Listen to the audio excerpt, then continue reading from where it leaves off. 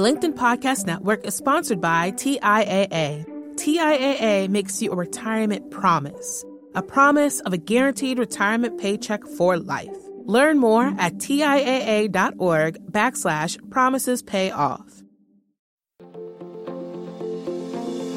Hello and welcome to another exciting episode of Negotiate Anything. I'm Kwame Christian. I'm a business lawyer by trade, but my passion lies in teaching you the keys of persuasion and conflict resolution. My goal is to empower you to engage in these conversations confidently and effectively by not only sharing what works, but by also uncovering why these techniques work through revealing the psychological principles that lie behind persuasion. As always, this podcast is brought to you by the American Negotiation Institute, and the Institute has some very exciting news for you. On February 27th in Columbus, Ohio, we will be having our very first negotiation and conflict management seminar that is open to the public. It's an all-day training that will give you the confidence you need to overcome the fear and anxiety that come with difficult conversations, and it will also give you a powerful set of strategic and tactical negotiation tools that will help you to maximize the outcomes of your business negotiations and help you to deal with difficult people. And we'll get to hang out after the session, which will be so much fun. There are only 20 seats available and space is running out because the Ohio State University's procurement team has already bought 10 of those seats. So if this is something you're interested in, make sure you don't miss out. Check out the link in the description to learn more, and if you have a job that pays for professional development training, they might cover the cost for you. So hopefully I will see you in February. Our guest today is Susan Bork. As the principal of Bork Works, Susan is passionate about helping people develop as effective negotiators. Susan has over 25 years of negotiating and negotiation training experience with domestic and international commercial companies, educational institutions, and nonprofits as a media executive at CBS and in-house counsel at National Geographic. I know you're going to learn a lot from this episode, so without further ado, let's jump into the interview. Susan, thanks for joining us today. Thank you. I'm glad to be here. No, it is a pleasure to have you. How about you start off by telling the audience a little bit about yourself and what you do? My name is Susan Bork, and my company name is Bork Works. My focus is on training negotiation skills. I really feel it's empowering when people understand how to negotiate effectively, and it puts them in a position of being able to do a better job for themselves and for their organizations. And so how did you get into this? A lot of my background is from when I was working in-house for the National Geographic Society. I worked as in-house counsel, creating the business affairs department for the television group initially, and then working as part of the general counsel's office as deputy general counsel for about 18 years. My total tenure with National Geographic was about 28 years. Wow. And after I left, I realized that one of the things I most enjoyed from when I worked at National Geographic was creating a negotiation skills course for staff. People who took my course really enjoyed it, and it did two things at least. One was giving them confidence that the lawyers they were working with were really interested in negotiating constructively, helping them do their deals well. And the second thing was it gave us a common language for talking about negotiations, and that made our whole communication process much more efficient. That's really smart. I think that's a really great example to show how negotiation as a skill can improve the communication skills of everybody in the organization and bring people closer together when they're working collaboratively. That's very true. And I really feel that that's the key to effective negotiating. If you look at negotiation, that whole process as a problem-solving process, and then that's going to orient you towards working together collaboratively. So whether you're doing an internal negotiation within an organization or even within a family, or whether you're negotiating with outside vendors or outside collaborators, who you're going to work with as independent contractors or entities from which you're buying products or services, all those things take on a whole different orientation when you see negotiation as a problem-solving process. Right. That makes a lot of sense. And that's one of the things I was really excited to talk to you about is focusing in on the process of negotiation from preparation to engagement. And I think it would be good for the audience to see your approach to negotiation and the process you use. So in your opinion, with the thinking about negotiation as a process, what is the first step? I think the first step is to think about negotiation as a process. And what that means is that generally, almost most negotiations are continue. They consist of several stages of a cycle. And the cycle is one of preparation, which is what I see you doing mostly on your own, and then engagement. And that's what I see when you're actually directly interacting with your counterpart. And for most negotiations, this preparation and engagement is a continuously going cycle. And some of it occurs almost, instantaneously, because sometimes what happens is that you'll hear something from your counterpart and you'll need to digest it and prepare in your own mind, what your next appropriate response is. Other times it's going to be a more formal staging. You'll do preparation, and I see this preparation, effective preparation, as having three components, and then you'll go in to some form of more formal engagement with your counterpart, whether that's a meeting or a telephone conference.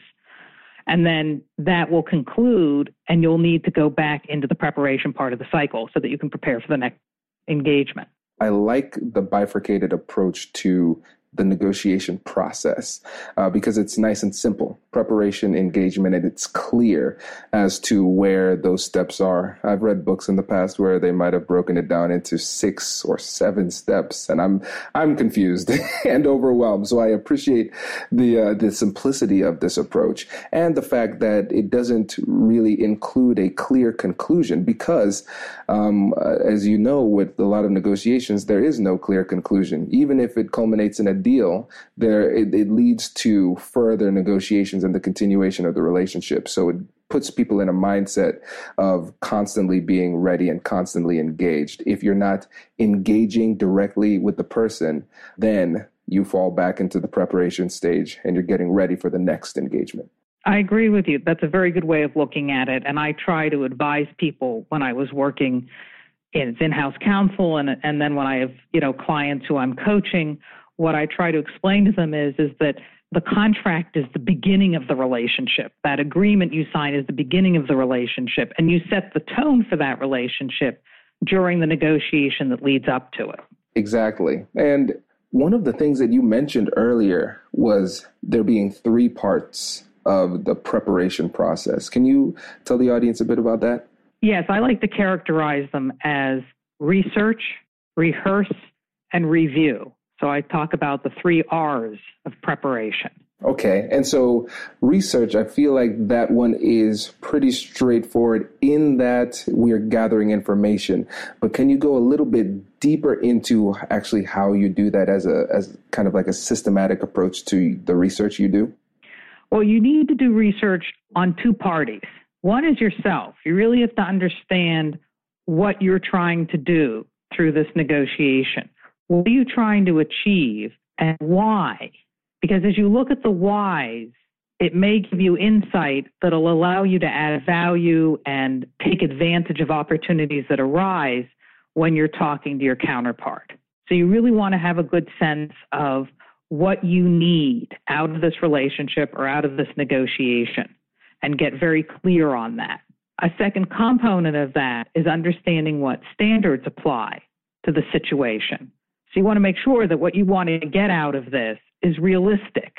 You can be ambitious in terms of what you want, but you still need to be bounded by what market realities may be at play. And then the second strong part of the research that you want to focus on is to get into your counterpart's head as much as possible.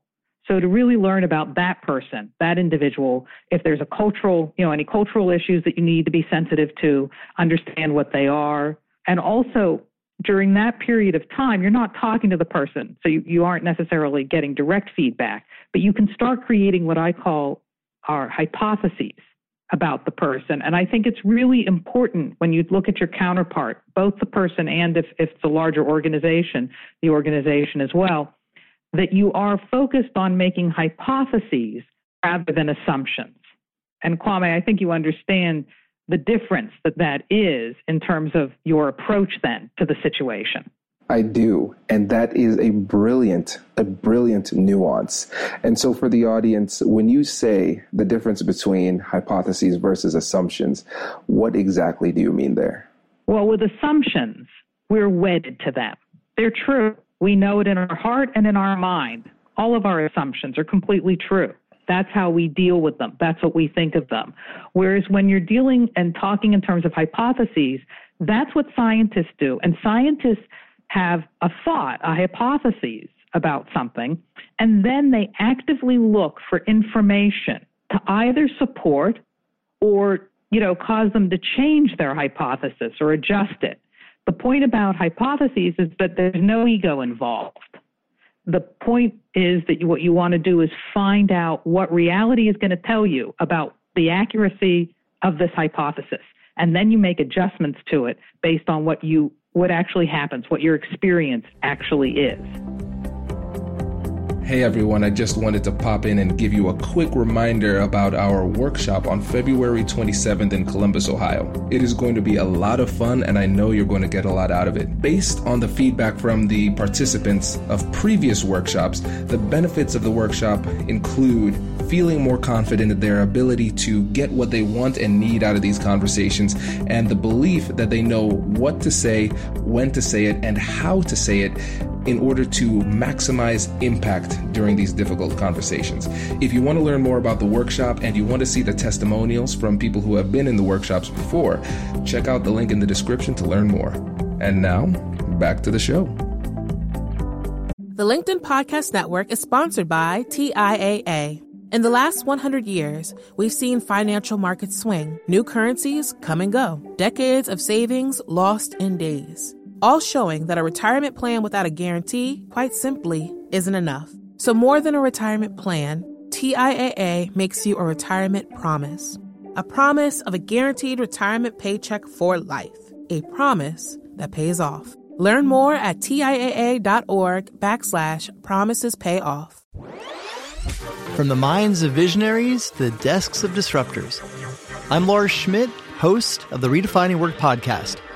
Join me each week as we explore the new world of work through the lens of those shaping it. CEOs, HR leaders, investors, and more. Be a part of the conversation that changes everything. Subscribe to Redefining Work today. What I like about that is with approaching it as the hypotheses, it helps to guide your curiosity. You're going in there with ideas, possibilities, but you want to confirm or deny those through the process of negotiation, through either the first part of negotiation, like you said, which is the preparation, where you're actually doing research and you can, to a certain extent, test those hypotheses there. But then you go into the next step, which would be active engagement, and you can test those hypotheses by asking questions and being curious and trying to learn in the midst of the negotiation. I think that distinction is brilliant, and it does a great job when it comes to putting ourselves in the right mindset for these negotiations. I agree with you. And it feeds then, if you're dealing with hypotheses, I think it also feeds into the second part of preparation, which is rehearsal. So when I talk about rehearsing, what I mean is a variety of things, but part of it is even doing what good athletes do. All right. What athletes do is they visualize whatever they're doing, their swing or, the game or how they're going to get the ball from one end of the court to the other. And as they do that, as they think in their own head, all the ways, what it's going to take to get the ball from where they are to where the basket, or then they're thinking about all the different things that can happen along the way, all the things that can go wrong. So if they've got a defender on them, who might be interested in fouling them, how they defend against that. They also can think about if this, way to the basket, if going down the left-hand part of the court isn't available, how do they, get to the right-hand court, or how do they get the ball to a player that's on that side of the court? So that whole process of visualization, and as detailed a process as possible, is going to help you be much more actively prepared for the negotiation. And once you've visualized and thought about all the things that can happen, what your reaction and response is going to be and how you're going to, respond in a constructive and effective manner, that frees up bandwidth in your mind when you're actually engaging with your counterpart, so that if something happens that you didn't plan for, it doesn't panic you because you have bandwidth for it. It's not, it's a surprise, but you've already figured out all these other things, and it probably is going to be like one of the things you've already figured out. Absolutely. And I think that's an underutilized technique when it comes to negotiations in particular, but our professional lives in general. I always find it fascinating that professional athletes almost seem to take their craft a little bit more seriously, when in reality, what professional athletes do is they're entertainers. They're in the entertainment industry. You and I were both attorneys. You have doctors, nurses, and other professionals who have jobs that carry a lot of consequence, but it seems as though we aren't as serious, and maybe not serious, we aren't as intentional about the preparation for our daily activities. And I think visualization is one of the most powerful techniques we can utilize. And when it comes to resistance, it's critically important, because a lot of times you see people have negotiation strategies that are essentially based on hope. I want to say these things and I hope it works. Then if it doesn't work, then we really don't have much of a strategy. Or if we don't rehearse appropriately, like you say, we're not prepared. And it just reminds me of the saying, the words of one of America's greatest philosophers: everybody has a plan until they get punched in the face. And that is, of course, Mike Tyson. And so if you visualize that punch, it makes it a lot easier for you to take it and roll with it in the midst of the conflict or negotiation. I agree with you completely. I think that another place where you can prepare effectively is to have an agenda, to have a written agenda. So part of this rehearsing that I'm talking about is having a written agenda. And the reason for that, you don't have to share it with your counterpart. Depending on the negotiation, it may be appropriate to do so. But by having what the points you want to cover written down, you're again freeing up mental bandwidth. You don't have to remember. You just don't have to remember all those extra things. And that leaves you with more of your mind that you can apply to listening, to really listening when you're engaged with your counterpart, and really hearing both what they're saying and what they're not saying, and to understand where the opportunities in the negotiation are to make a deal that's going to work for them as well as for you. What we forget is that we're so busy trying to get whatever it is we feel we have to have out of this negotiation, is that if this negotiation doesn't result or bear results that are going to be satisfactory and ideally attractive to our counterpart, there's not going to be any agreement. Exactly. I think that's brilliant. And the benefit of lessening your cognitive load during these difficult conversations is enormous, because when you think about it, oftentimes in these conversations, it's incredibly stressful. And when you're stressed, oftentimes your body produces cortisol, which is a stress hormone, which often results in the clouding of cognition. And so what you want to do is take as much of the weight, the cognitive weight, off your shoulders during the conversations as possible. And you can do that through preparation. And so it's almost like an actor. When you see an actor up on stage, or even somebody who's in improv actors prepare as well. They practice. It seems natural. It doesn't seem like they're acting. And great actors can do that, but they do that because of their preparation. They're able to do that because of their preparation. And I know me, when I'm in my negotiations, I'm not brilliant enough to come up with high-level questions on the fly and these arguments on the fly. So I pre-think as much of the negotiation as possible to make it easier for me to be natural and listen during the conversations. I agree. It really, and a written agenda I have found invaluable to contributing to that.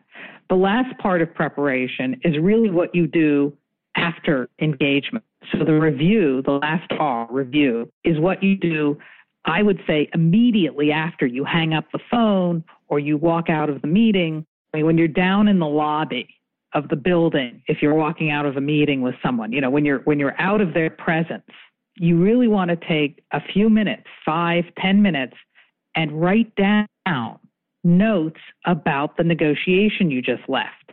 You've got your written agenda, so you can quickly go through it and identify What did you agree on? What's open? What follow-up questions do you want to pursue for your own preparation, the next time you engage, all those things?